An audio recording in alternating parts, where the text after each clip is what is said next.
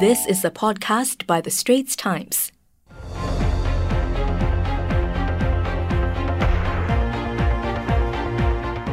The Covid-19 Multi-Ministry Task Force yesterday announced that from next Monday, September 14th, Singapore residents will progressively receive Trace Together tokens. The nationwide distribution exercise will start in two districts, Jalan Besar and Tanjong Pagar. The new contact tracing tokens will be distributed free of charge.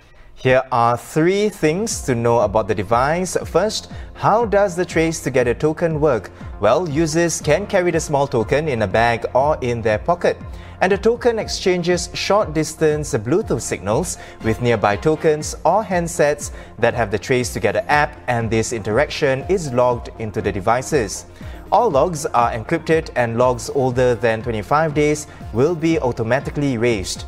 If the user becomes infected with COVID-19, the device will need to be physically handed over to the authorities to extract the data needed for contact tracing. Where and when can I collect my token? Well, collection of the tokens will begin in areas with a higher proportion of seniors, since they are more vulnerable to COVID-19. These are the areas where distribution will begin next Monday, including Buona Vista, Potong Pasir and Queenstown. Residents in areas including Bedok and Eunos can collect their tokens from September to October. And from October to November, residents in areas including Bukit Batok and Bukit Panjang can pick up their tokens. The tokens can be collected at the designated community centres or clubs. Now, you will need to present your original identity document with barcode during collection. And you can collect the tokens on behalf of your family members by producing their identity documents. For more information on the collection, you can visit the Token GoWare website. Whom can I contact if I need help with my token? Users who require assistance with their tokens can email to this address or call the hotline on weekdays during office hours. We're pleased to welcome back Professor Teo Yik Ying, Dean of the Saw Siew Hock School of Public Health at the National University of Singapore. Professor, plenty of things brought up in last night's press conference, from the distribution of the Trace Together tokens to the resumption of more senior-centric activities to heavier fines for first-time offenders in the F&B sector. What was your biggest takeaway? Thanks for having me again. Actually, it was the overall message that came across that was important. That Singapore is preparing to put in place all these necessary safe management measures at the population level to ensure that many of our activities can carry on safely. So if you look at what was also announced this week around the plans for some of the MICE event, the meetings, incentives, convention, exhibition, I think Singapore is clearly positioning itself to move towards a state of normalcy that will allow our travel, our trade, and our business activities to resume to a much larger extent. And for that to happen, we really need to have in place the measures in the community and in settings that are most susceptible to drive community transmission. And this is really why there was a particular focus last night on the F&B sector, because we know from local global data, this is one of the most common settings for community transmission to happen. And the other aspect that is important is that as we allow more activities to resume, is the ability to shut down community chains of transmissions as quickly as possible. And this means we need to have a much better way, quicker way of performing the contact tracing. And this is the reason why we're moving towards the use of Trace Together and to distribute it to the whole community. Prof, let's zoom into the details of yesterday's press conference. We want to get your thoughts on something Second Minister for Manpower, Dr. Tan See Leng, said yesterday. Now, let's have a listen to that first. Now, many of the dormitory residents are COVID naive. They've never been infected, so they continue to remain susceptible to COVID-19. However, we are prepared for this. We have put in place a multi-layered strategy to detect as well as to contain any new infections very quickly and very decisively. Can you perhaps shed more light on what Dr. Tan has said? Do you agree or disagree with him? So there are two aspects here to what Minister have said. First is the extent of spread within the dormitories. Second is the multi-layer measures that have been put in place. So on the first issue regarding the extent of spread in the dormitories, I believe the Ministry of Manpower will have the findings from the test that were performed to clear the dormitories. And based on what we see presently, it does suggest that of the entire population of foreign workers, there is still a substantial proportion of them that remains susceptible to be infected.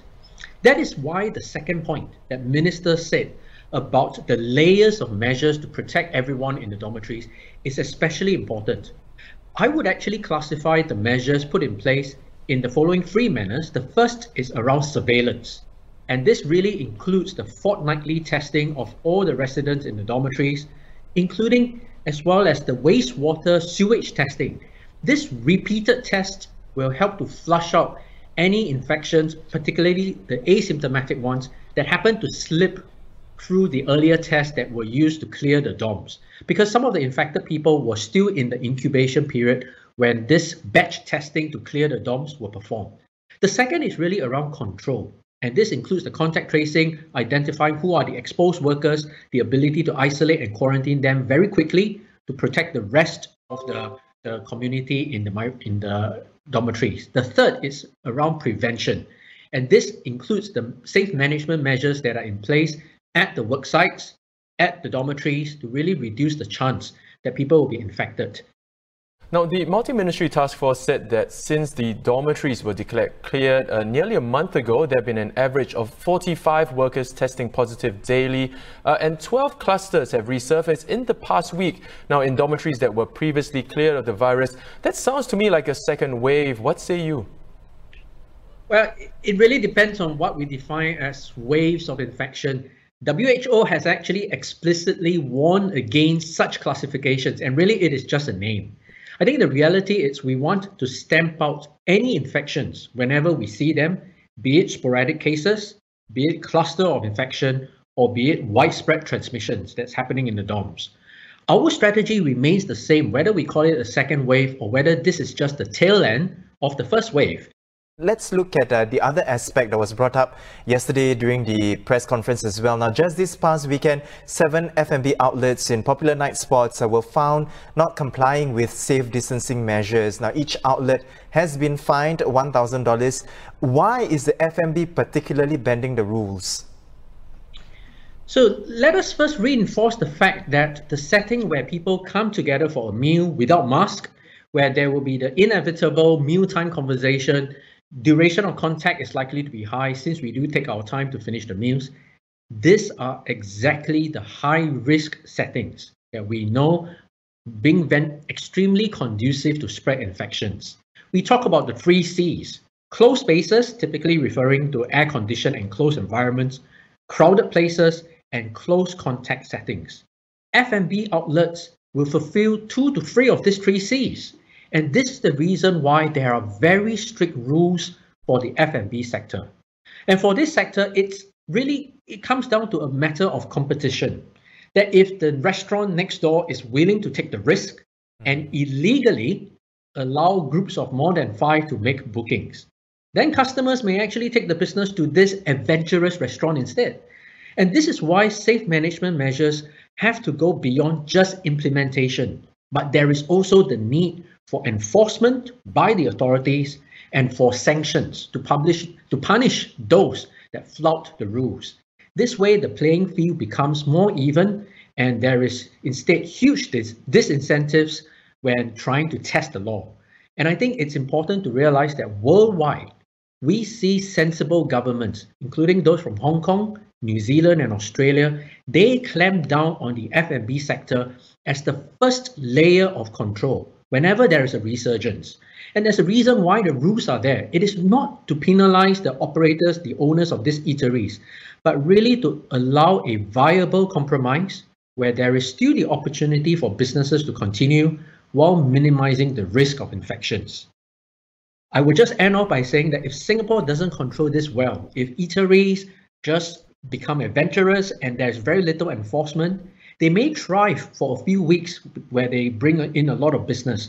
But when community infections spike up again, we may have to go through another painful circuit breaker all over again. And I think this is much more damaging to businesses, to livelihoods, and not to mention the overall reputation of Singapore.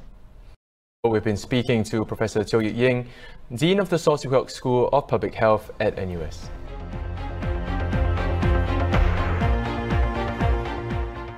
That was an SPH podcast by The Straits Times. Find us on Spotify, Apple or Google Podcasts, or streaming on Google Home. Do feedback to us at podcast@sph.com.sg. You can also check out more podcasts on various topics at The Straits Times, The Business Times and Money FM 89.3.